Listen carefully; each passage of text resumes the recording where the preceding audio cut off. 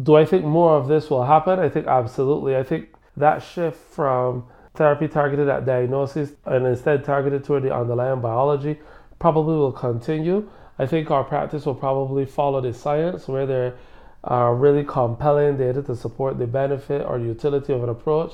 And I think what we will see is investigators continuing to look for the Achilles heel of neoplasms, and specifically in this context colon cancer.